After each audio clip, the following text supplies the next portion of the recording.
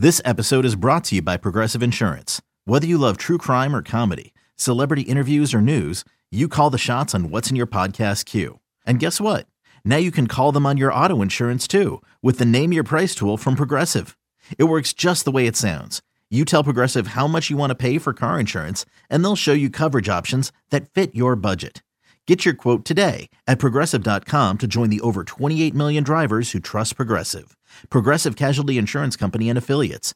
Price and coverage match limited by state law. It's time to hit the ice, Penguin fans. Chris Mack has you covered with all the news and notes surrounding your Penguin. Only on Fifth Avenue Face-Off.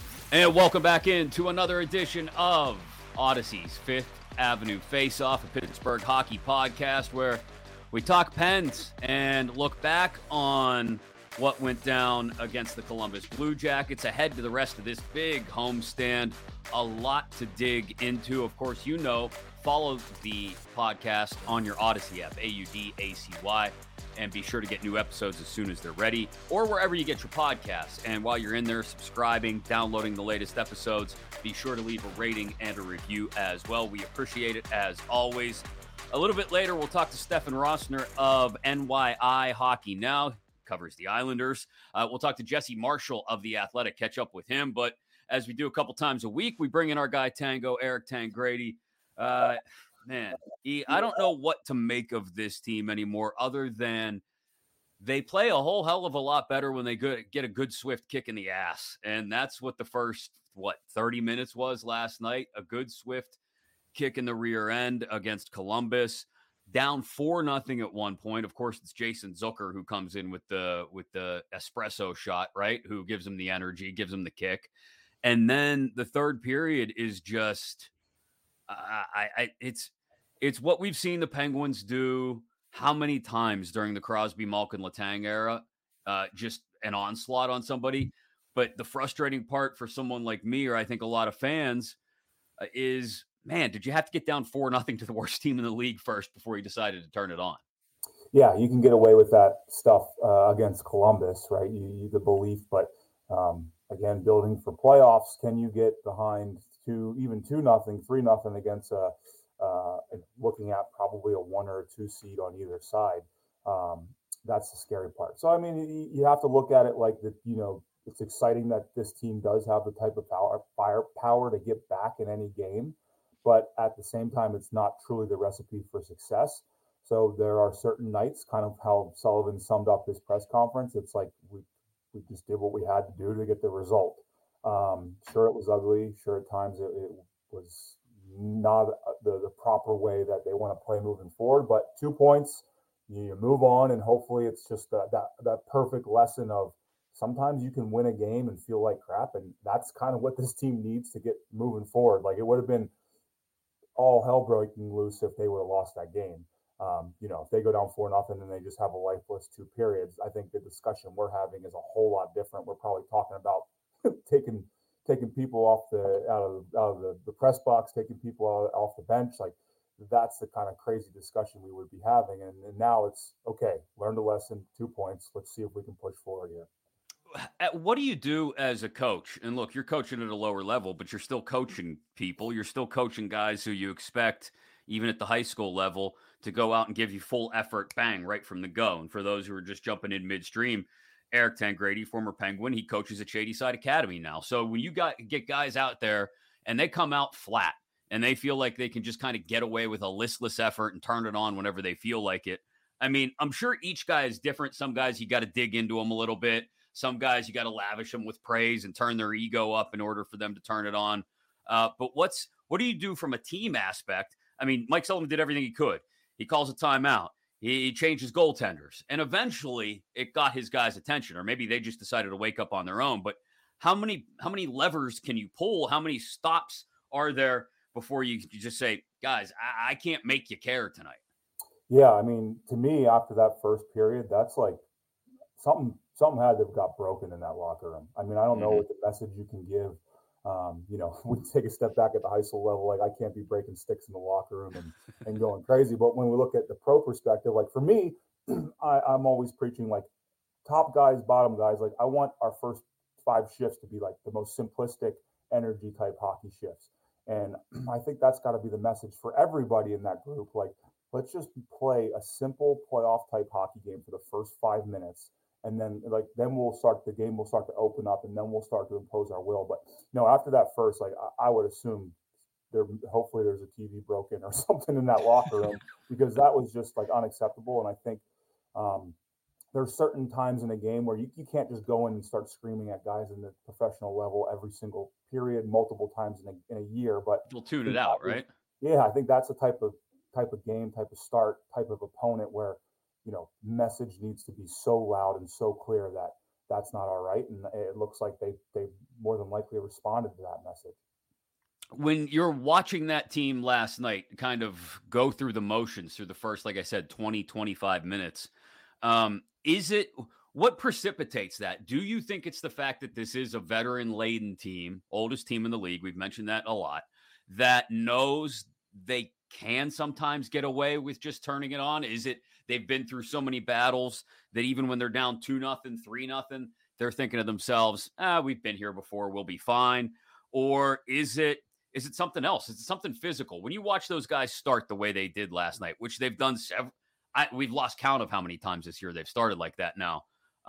What's it look like to you? Looks like just mental fatigue. It looks like a top six who is slightly overworked, who probably, not to say that any of those guys can't handle pressure, but I mean, mentally through the course of a year, you get, especially this time, this is the mental fatigue, guys are exhausted. This is where it gets really, really hard. And still the National Hockey League, nobody's good enough to just show up. Sometimes teams can get away with having a lot of power plays and just executing on the power play because they have so much high-end skill. But to me, I think it's just a mental fatigue part where that top six just needs spark. They need something, they go into those games. You could see frustration early on, which to me, kind of signifies there's a lot of fatigue going on. And that's where I was telling you saying on Monday about, I want to see that fourth line get to that 10+ minute threshold. I looked, Benino, I looked a couple other guys, just right around 8. I'd like to see that third line get up to 15, and then their minutes were down to, obviously when you go behind in games, you don't have that option. But I can just see that the fatigue is starting to wear on these guys and playing so many big minutes and so many big games. Is there a way to, I guess, for lack of a better way to put it, refresh that in guys down the stretch now, knowing there's this much high impact, and I mean both mentally and emotionally as well as physically, high impact hockey left down the stretch here? Every single game means that much more. Every shift seemingly means that much more. Is there a way you can keep guys fresh down the stretch when you're in a position where you do need every point in the standings? Or do guys just have to, for lack of a better way to put it, suck it up, pull themselves up by the bootstraps and bring it every single shift, whether they feel like it or not? Yeah, the only thing you can manage is practice. I mean, again, results-oriented business. Every game's a playoff game right now in Pittsburgh. I would anticipate these practices to be 30 minutes tops, not a lot of stop and starting. Regardless if they would have lost that game 4-0, you're not in the bag skate mode of a season for a team.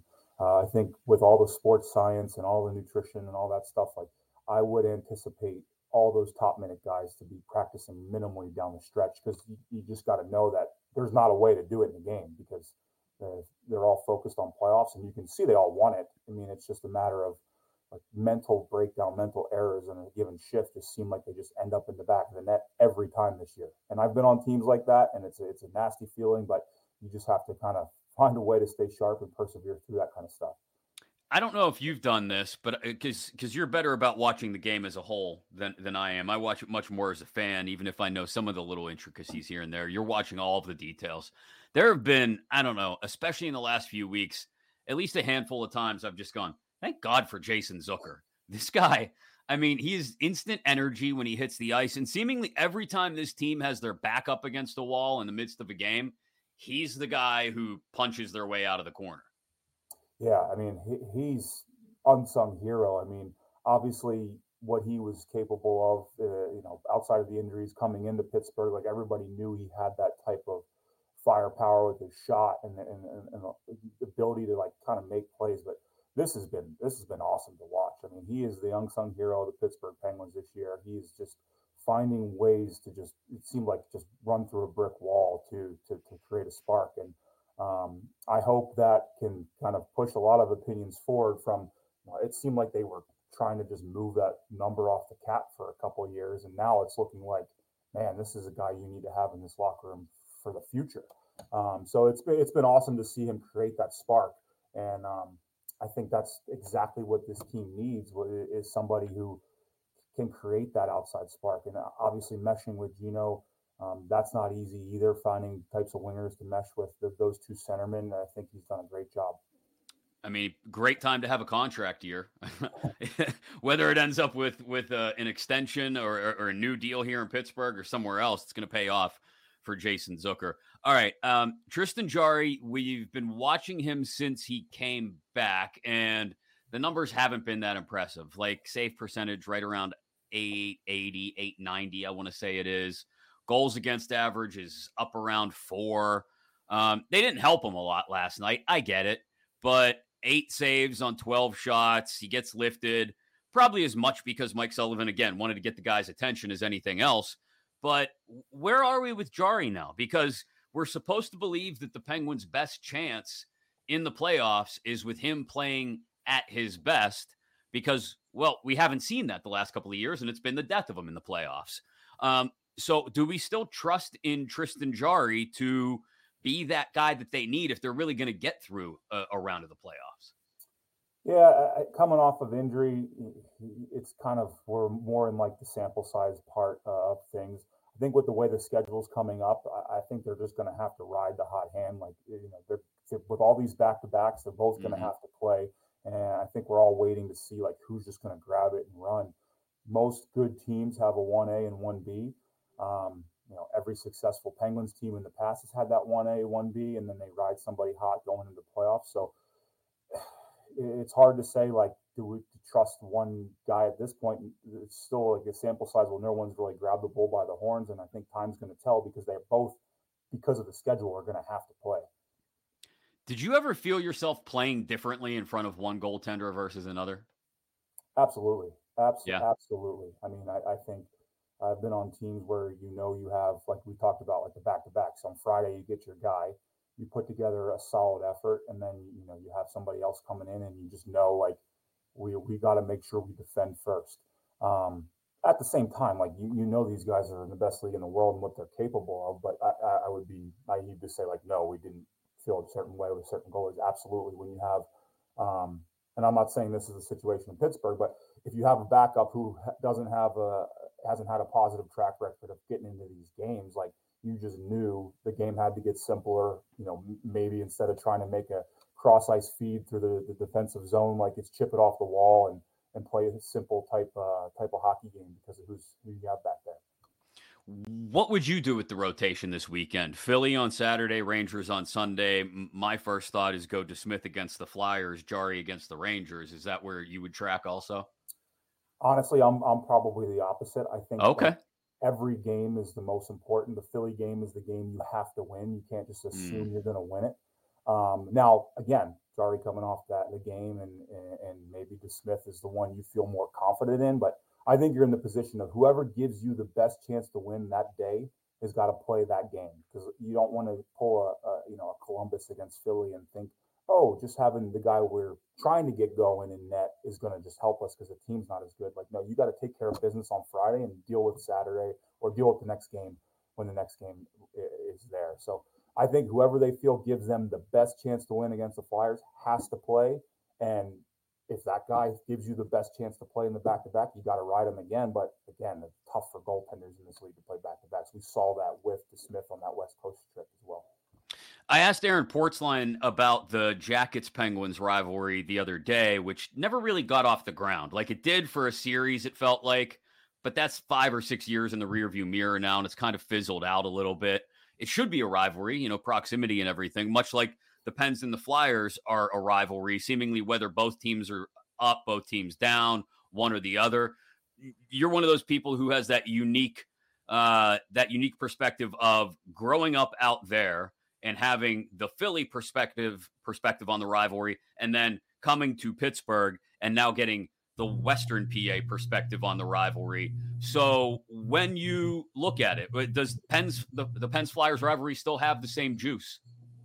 I don't think it does. I think it's funny how you mentioned these rivalries. Like, I don't really think about like Columbus, Pittsburgh. I think about Dubinsky, Crosby, right? Oh, like good that call. To me is like, that's the rivalry. And Yeah. once he left, it just felt like there was kind of like this, I don't know, you kind of comparing apples to oranges. Now, Crosby, Pittsburgh goes into Philly. I think they treat that game like Game 7. The Flyers come into Pittsburgh. I don't know. I think the Pittsburgh fans kind of think we're way above the Philly fans. And sure, there's a little bit of that rivalry and that tension, but nothing really compares to the Penguins going into Philly versus the Flyers coming into Pittsburgh. Now, when the Flyers are in a playoff spot, I think that changes the whole dynamic in Pittsburgh. But again, I think that fan bases have gotten so Crosby fixated that Crosby going to Philly, like they're going to sell out that stadium just to boo him the entire game, not whatever the result is in that game. But once the Giroux and even the Carters and the Richards and all those big, strong top line players in Philly kind of left, and they in these transition years, I felt like the rivalry even in Philly has fizzled a little bit. Before I let you run, 2 with Tango, you mentioned something had to get broken in that locker room after the first period against the Blue Jackets. I can't imagine some of the stuff you've seen, whether it be in juniors, in the AHL, hell, maybe even over in Kazakhstan or wherever it was when you played in the KHL for a little bit. What's the wildest coach freak out you've ever seen? Yeah, I mean, I've seen a full baseball swing through television in the locker room. That was up in Winnipeg, and that was in the stages of where the base was there for us to be successful. Right. And they, as players, we just weren't responding to the coach, and the coach was kind of on his way out. And he came in and baseball took a swing to the television, and it was when you say you couldn't hear a pin drop, like it was worse than that. Like you could literally hear like breath. You could hear everything. It was wild, but. Yeah, I'll never forget that moment. Like you've been used to coaches coming in, screaming, yelling, singling out players, but to literally go to a player and grab his stick out of his hand and baseball swing it through a 75-inch television, that was pretty insane. That's a bad period of work, whatever happened right before that. Yeah. Eric, thanks as always for the time. We'll catch up with you again next week. We'll have a lot more to dig into as we'll be in the thick of what we should probably just call around here Rangers Week, right? It'll be 3 in 7 days between the Pens and the Rangers. It'll go a long way to deciding what positioning looks like at the end of the year in the Metro and what the playoff matchups look like, hopefully, if you're a Penguins fan. So thanks again for the time today, man. We'll catch up again soon. Always fun. Thanks, Chris. All right. Thanks, man. Yep, we'll be deep into the heart of what we'll just call around here Rangers Week. When we get Eric back into the fold early next week. Got to get through what's an interesting weekend first, which ends with the Rangers, has the Flyers involved, as we were talking about there for a couple of minutes. But also, well, the Islanders. That's why in a couple minutes from NYI Hockey Now, Stefan Rossner will join us. But first, we bring him back for a return engagement. One of our first guests on Fifth Avenue Face-Off, the great Jesse Marshall of The Athletic. He joins me next on Fifth Avenue Face-Off.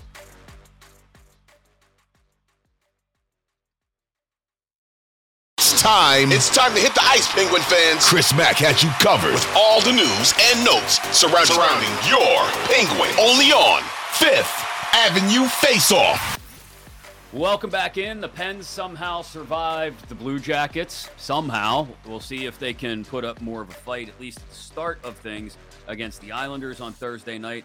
And then a big Metro Division weekend at home with the Flyers and the Rangers visiting. Back for a return visit on Fifth Avenue Face-Off. It's our friend Jesse Marshall. Hi, Jesse. I'm doing that obnoxious wave thing, like you're on a boat about ready to go out to sea and they just smashed the bottle against the side. I have a handkerchief I'm going to wave like this in just a second. Sorry, I'm trying to encourage people to go to the YouTube feed of the show. Yeah, it's working, I think. Yeah, it's a great job so far. Okay, good. I'll keep up the visuals then while you provide the actual intelligent hockey talk. Let's start with what before we complain, and I'm going to complain.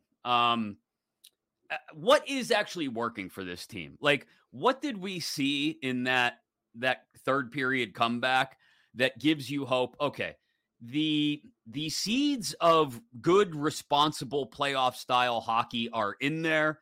They just need to be given a little bit of light and a little bit of water so they can germinate and start to grow. I'm going to go in a different direction. So Okay. I don't know that I see a lot of the signs of Oh no, this of is playoff not hockey starting being well. there. But I think what you did learn last night is like the top 6 is really good, man. Like it's really good. And I think that's what we've been saying all year, right? Is like, this is a top 6 that's capable of probably dragging this team either into a position it shouldn't be in or further than it should go, just based on the personality of that group. I learned that last night, that my belief in that is completely solidified. I think that at the end of the day, Chris, like they did tighten it up, right? Like they'd get down to their principles, but you saw how quickly they can transition the puck. I mean, at the end of the day, there's only really a handful of teams in the league that can do it better than them when they're on. The problem is just getting them to that point consistently and getting it for a full 60-minute effort, especially seems to be a little bit more difficult than not in more recent days. But again, like the jury's still out on this new bottom 6, right? We haven't seen enough hockey from them yet to make any kind of reliable determination on what's going on, but it's encouraging to see this performance continue from the players that the Penguins need it to continue from. So that's a good point. With this top 6, it feels like anything is possible, but I feel like it's a bodybuilder that skips leg day, right? Like he's got huge traps and his 44-inch arms and he's just massive above the waist, but then these little toothpick legs. And so is the depth actually any better now that we've gotten beyond the deadline? Hextall brought in, I like the Bonino ad. I do. I think he's quality third, fourth line depth.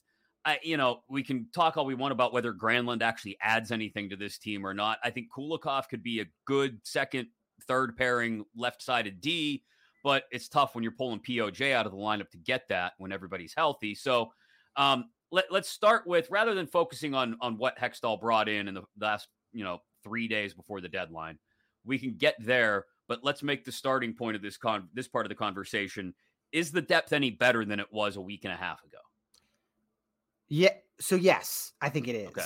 But I don't think they've changed tiers. They're in the same tier they were before. There are like maybe a couple grains of rice better than they were previously. And most of that, honestly, Chris, is just Ron Hextall undoing decisions that he just made in the not so distant past, right? Like these are, McGinn and Kapanen, we said it on the show the last time I was on here, they're providing negative value to the roster, right?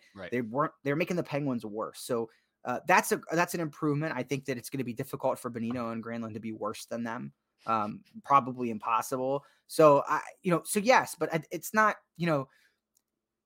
he hasn't changed the Penguins' trajectory, right? Like, let's say they're going to meet Boston in round 1. Do you think these moves put them over top of the Bruins? No, they didn't even make moves that were better than the ones the Bruins made. Right. They're already a good team. So, I think that, addition by subtraction in some ways. I like the Bonino ad probably the most. I don't really think a lot has changed with him over time. He's still a very good, defensively impactful player, Chris, without sacrificing a lot of what you have to sacrifice with Teddy Bluger, albeit he's older. So, at the end of the day, Granlund aside, who, I thought was kind of expensive and is on a bit of a too high of a salary for me. I mean, I just wasn't enough. Well, and what struck me about it was that people were giving Ron Hextall credit for, I guess, admitting to mistakes when he wasn't really admitting them as much as he was trying to clean them up. Like my kids try to clean their room. They just grab everything and shove it under the bed and hope you don't notice it. And that's what these moves were, putting Kapanen on waivers and getting lucky that the Blues pick up his contract, or getting lucky that you were able to foist McGinn off on somebody. Those are not actually owning the mistakes. Those are just simply, for lack of a better way to put it, trying to cover your ass. And so that's where I'm still left saying, okay, I like that I get to hear Harner Ryan sing go Bonino, but I don't know if it doesn't make up for the mistakes that have been made over the last 2.5 years. No, and I think that there's any number of names, Chris, that the Penguins were linked to during this deadline that came up. Like Radko Gudas is one, right? That came out after the deadline. Well, the Penguins are really close on That's terrifying. It is. Because honestly, it's terrifying. And I think some of the deals that you heard of, potentially rumored deals, or things that the Penguins were in on, we're kind of like, what, where are we? Luke Shen, like is another one that came up a lot. So it's just, I think it's good to see him make the moves he made to undo those two roster decisions and kind of like, sink the cost a little bit in some way and say like, hey, we know we need to make this move. What I'm concerned about is what happens next. Like, have we learned enough from the situation that there's a whole philosophical pivot that comes from this experience, right? Or are we kind of in line for more of the same? And then now we're looking to clean up the same mistakes at the deadline next year. Well, I'm glad you brought that up because that's where I wanted to go next. July 1st, 2023. What's Ron Hextall doing? Is he sitting at home in a rocking chair? Is he in his office getting ready to sign more 32-year-olds to $5 million a year deals? Is he trying to pry Radko Gudas out of someone's cold, dead hands? I mean, all those things, you're right. All those things that came up after the deadline make you wonder, has there been any great philosophical shift in the way he's going to try to build this roster? Or was it, again, just someone with a putty knife and spackle throwing things at the wall? The fundamental problem with this team, Chris, that still exists now, and it's going to exist in the months to come and into the summer, is goaltending. I mean, that has yet to be addressed. The cast of characters we're looking at right now is the same one that we were looking at last year when we were talking about at the deadline the need to address goaltending. So we've carried that a full calendar year with us into a whole new season and a whole new trade deadline. It's a lot for me to say I'm comfortable committing to Tristan Jarry. Goaltending is really weird. Sometimes it's voodoo. We talk about that all the time, Chris. It's nonsensical. Who knows what's going on out there? The playoff ghost hasn't been exercised. It just hasn't, right? And maybe that happens this year. If Tristan Jarry beats the Bruins in 5 games and shuts them out 3 times, nobody cares anymore, right? Right. So there's an unwritten book aspect to this. But if let's just say things stay on the current trajectory, Chris, and they get it bounced in round 1 and the goaltending is not particularly great, that's perhaps the greatest indictment of Ron Hextall of all, right? Is never addressing that backup situation. Like Dustin Tokarski, God bless him, not an answer, right? Not going to do it for you. You're consistently putting Casey DeSmith in a position to start when on record, history shows he's not a starter. The whole thing is just in flux right now to me. And every the Penguins have great goaltending in the system. It's nowhere near ready. It just isn't. Yeah. It's not. It will be a while. And to answer your question, that better be it. The answer better be goaltending, because that's a really good way to flush the rest of this Crosby, Malkin, Letang window down the toilet, is just to give them subpar and inadequate net minding. Well, would your answer be to give, and again, I know this is highly variable and dependent on what we see in the last 5 weeks of the regular season and then that first round of the playoffs, but as it stands right now, would you feel comfortable giving Tristan Jarry a multi-year deal, which we know he's probably going to be looking for? No, I wouldn't. I'd be at a 1 year contract that's kind of fine, friendly to him and the team, and it's a prove me deal. Give us what you got. Let's see it one more time. We need the consistency. We need you to be available. And we need to avoid some of the mental errors that have plagued you at certain points in your career. Because he's good when he's in, Chris. In the regular season, he's good when he's in. And for the most part, it's teetering towards the latter side this year. But he started out this year, I think, when he had his health about him, and providing a lot of value above what a league average goaltender gives to a team. That's great. But I mean, at what point, are you willing to commit resources on this team in a multi-year fashion to a guy that is available as Tristan Jarry has been up to this point in his career? You got to be a little bit more, I think, discerning on how you spend your cap, considering you're in a fact where you almost couldn't dress a full roster last night because of your cap situation. That's not going to get any better, right? You got to find a way around this. Well, and there's got to be a better contingency plan. All due respect to Casey DeSmith, but there's got to be a better contingency plan in place as well. Yep. And that doesn't even begin to address the questions come this summer of how you keep Jason Zucker around if you'd like to, which I think you have to want to at this point, the way he's played. He's been like a 5-hour energy drink for this team whenever they need a shot. There's a million questions. And I don't know if Hextall's necessarily the guy. I mean, we'll see. They could lose in 4 games to Boston and Brian Burke decides to blow the whole thing up. Who knows? But, there's also a chance, and I fear this. I saw people have been tweeting about it here this afternoon on Wednesday. Well, maybe they catch Carolina and maybe they do something in 7 games. And before we know it, they're in a second round and Ron Hextall's got job security somehow. And that's Ron Hextall overseeing this whole thing again for another season is just as scary as getting swept by Boston in 4 games, to be quite honest. Yeah, I mean, I jokingly go back to the anecdote we had from when he first took over and FSG came in the building and asked him to provide that written plan, and he said he couldn't do it because it was all in his head. Well, I'd like to see that plan myself now. I think a little bit. I don't know. What was the? And I'll tell you this, man. I'm not as confident in Carolina either. I think that forecheck is unfortunately kind of primed up to put a real beating on the Penguins' bottom 6. But you're right. I mean, you kind of get that like you're on a lazy river right now, right? The current's just carrying us all along, and we're not really sure who's steering the boat or what direction it's heading in. But I more of that. It's just not a time, Chris, to be indecisive, right? You made your decision when you re-signed Rust, Malkin, Letang. That was the time for indecisiveness is now over.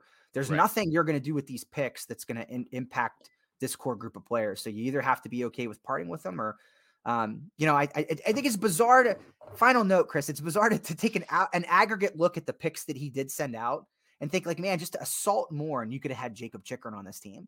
You know, like a true bona fide number 1. So I'm stuck in the same boat as yours. Like, I don't know where we're headed here. And like, what is the goal and the overarching, there seems to be a lot of lines in the sand that he's not willing to cross. And I don't know that this is a good situation for that.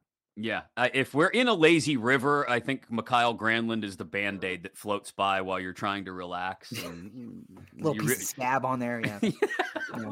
Mikhail Granlund is a scab. He's way better than that. Band-Aid. No, that was mean of us. Sorry, Mikhail. I'm sure you're listening. All right, Jesse, thanks so much for jumping on for a couple minutes. I'll catch up with you soon, okay? Sounds good. Thank you. All right. Jesse Marshall of The Athletic. He does a great job. And coming up next, we look at the Islanders. Stefan Rosner, he's somewhere on the turnpike on his way to Pittsburgh to get ready for Penn's Isles on Thursday night from NYI Hockey Now. He covers the Islanders. He joins us next on Fifth Avenue Face-Off.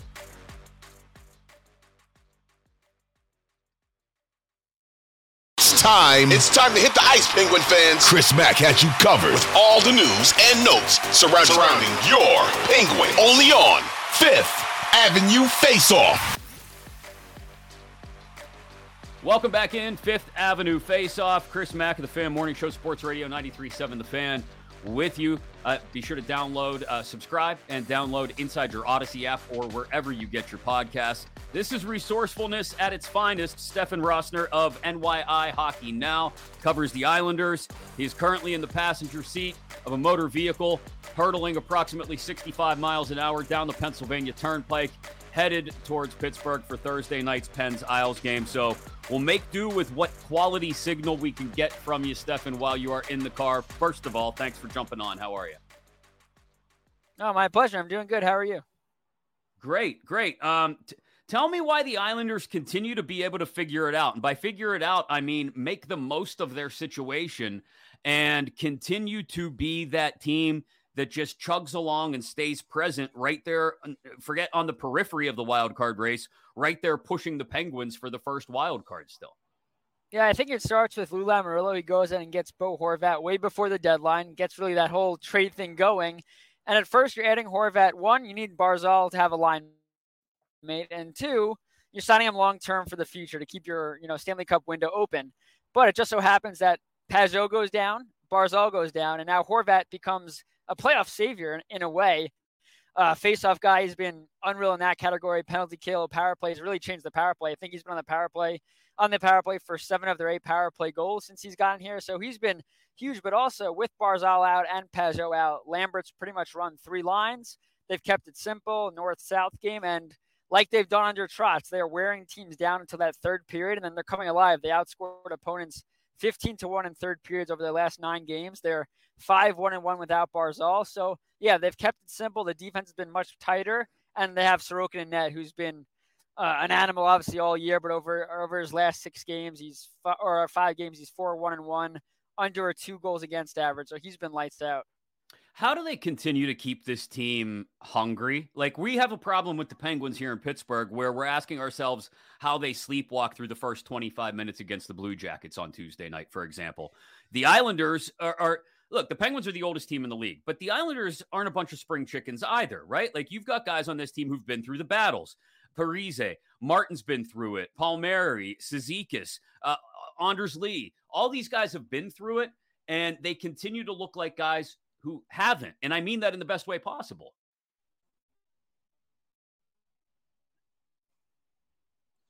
Yeah, well, it's a veteran team, so that helps. Just like the Penguins are. I feel like the Penguins are a team that once March hits, they always find a way to turn it up and get into the playoffs. We'll see what happens this year. But, yeah, I think the biggest thing, too, is losing Barzal, which is really when this team picked it up. They were playing a little better before he got hurt, but it was a wake-up call that, okay, everyone on that team has to do those little things. And this is a team that's had success because they do the little things. And like I said, they're finding ways to, they're not a fast team, so they can't play that fast game. If they play that fast game, they're going to lose.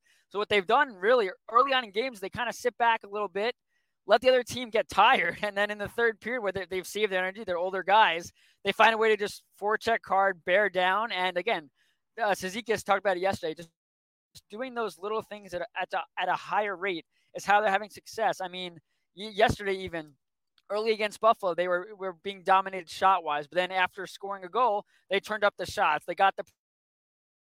Oh, and I think we lost Stefan. Again, the perils of driving across Pennsylvania with probably this... Oh, we got him back. Yeah. I was just explaining, Stefan, to people. Hey, look, the perils of driving across Pennsylvania with very little cell signal. But no, I think you were in the middle, and we got the gist of what is a team that always seems to find its depth, always seems to find its ability, and draws on, even when someone like Barzal goes out, right? Yeah. They use that as a positive. They spin it forward and say, okay, well, then this guy's going to step up. And it just strikes me that even after the departure of Barry Trotz, it's something that has still been stamped on the psyche of this organization, that's the way they're going to handle it. Yeah, and Lambert comes in, and the whole thing was he wasn't going to be exactly like Trotz, more offensive base, but you're seeing with guys like high offense guys like a Barzal goes down, they kind of revert back to the Barry Trotz way, the way they really know. It's in their DNA. And like yesterday, too, depth is critical, especially when top guys go out. Last night, you had Fasching score, Cizikas score, Josh Bailey who's playing fourth line minute score. It wasn't your high top six guys. These are role depth players that come through, and we know in the playoffs. I mean, that's as critical as power play goals and things like that. So this last stretch out now is playoff hockey. It's do or die for the Islanders. So you're seeing those depth players score, which is a positive sign because that's the only way this team's going to win games. Well, and they win it with puck possession too. I know you noted, I was checking out your latest mailbag. They're dominating in the faceoff circle right now. If JG Pageau gets back in the lineup, that'll only be reinforced. A great faceoff guy as well. So what is the key then, I guess, as you're watching this team, and maybe look, you're looking for strengths, not weaknesses, but if you find a weakness, please let the Penguins know, because this is a team that I don't think wants to have to go into the corners or down below the goal line and battle the Islanders for puck possession. It's not something that, at least mentally, has been at the top of their game.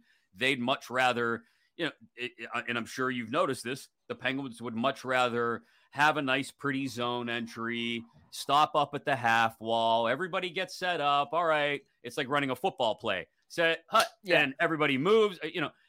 That's taking it to an extreme, but how do you break an Islanders, especially when they've got the puck, how do you break that forecheck? Yeah, it's been tough, and not a lot of teams have figured it out. I think the biggest thing for the Penguins is they got to get to their game early, because once the Islanders are able to settle in and play that structured hockey, keep players to the outside, that's when they wear the teams down. But I think if the Penguins, like you said, off the rush, that's probably the best way to beat this team. Catch them in transition. The Islanders, when they get in trouble, they make sloppy, errant passes trying to break out of their own zone.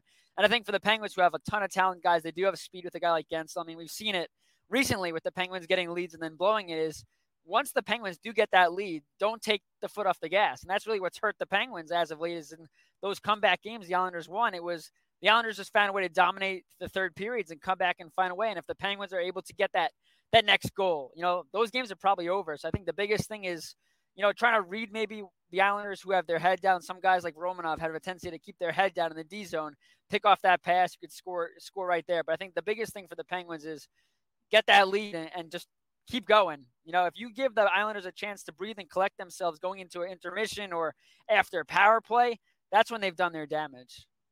What do you think I won't ask you to go all hockey viz on me. I won't ask you to be Micah Blake McCurdy or something. But in your opinion, what are give a percent chance to this Islanders team making the playoffs? Because if you ask me right now, I'd put it somewhere around 70-75.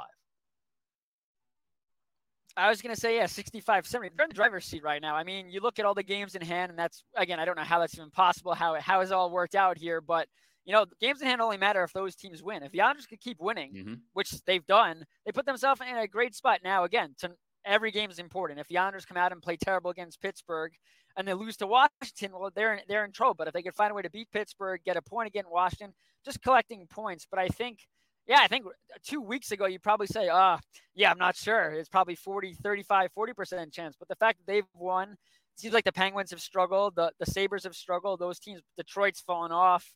The Islanders have put themselves in a great spot just to keep collecting points. And right now, this is a team where the confidence is sky high. They know how important these games are. And like you said, Pajot should be coming back. We're not sure if he traveled to Pittsburgh. He did practice on Monday. That was his first practice back. But to get him back and be able to run 4 lines, because the Islanders right now, they've been running 3. So to get that 4 lines going, 4 checking hard, face-offs, that puts them in an even better spot. So, I think if the Islanders definitely 65-70% now, if they could finish their week with 2 wins against the Penguins and the Capitals before they go to the West Coast, they're in a pretty good spot.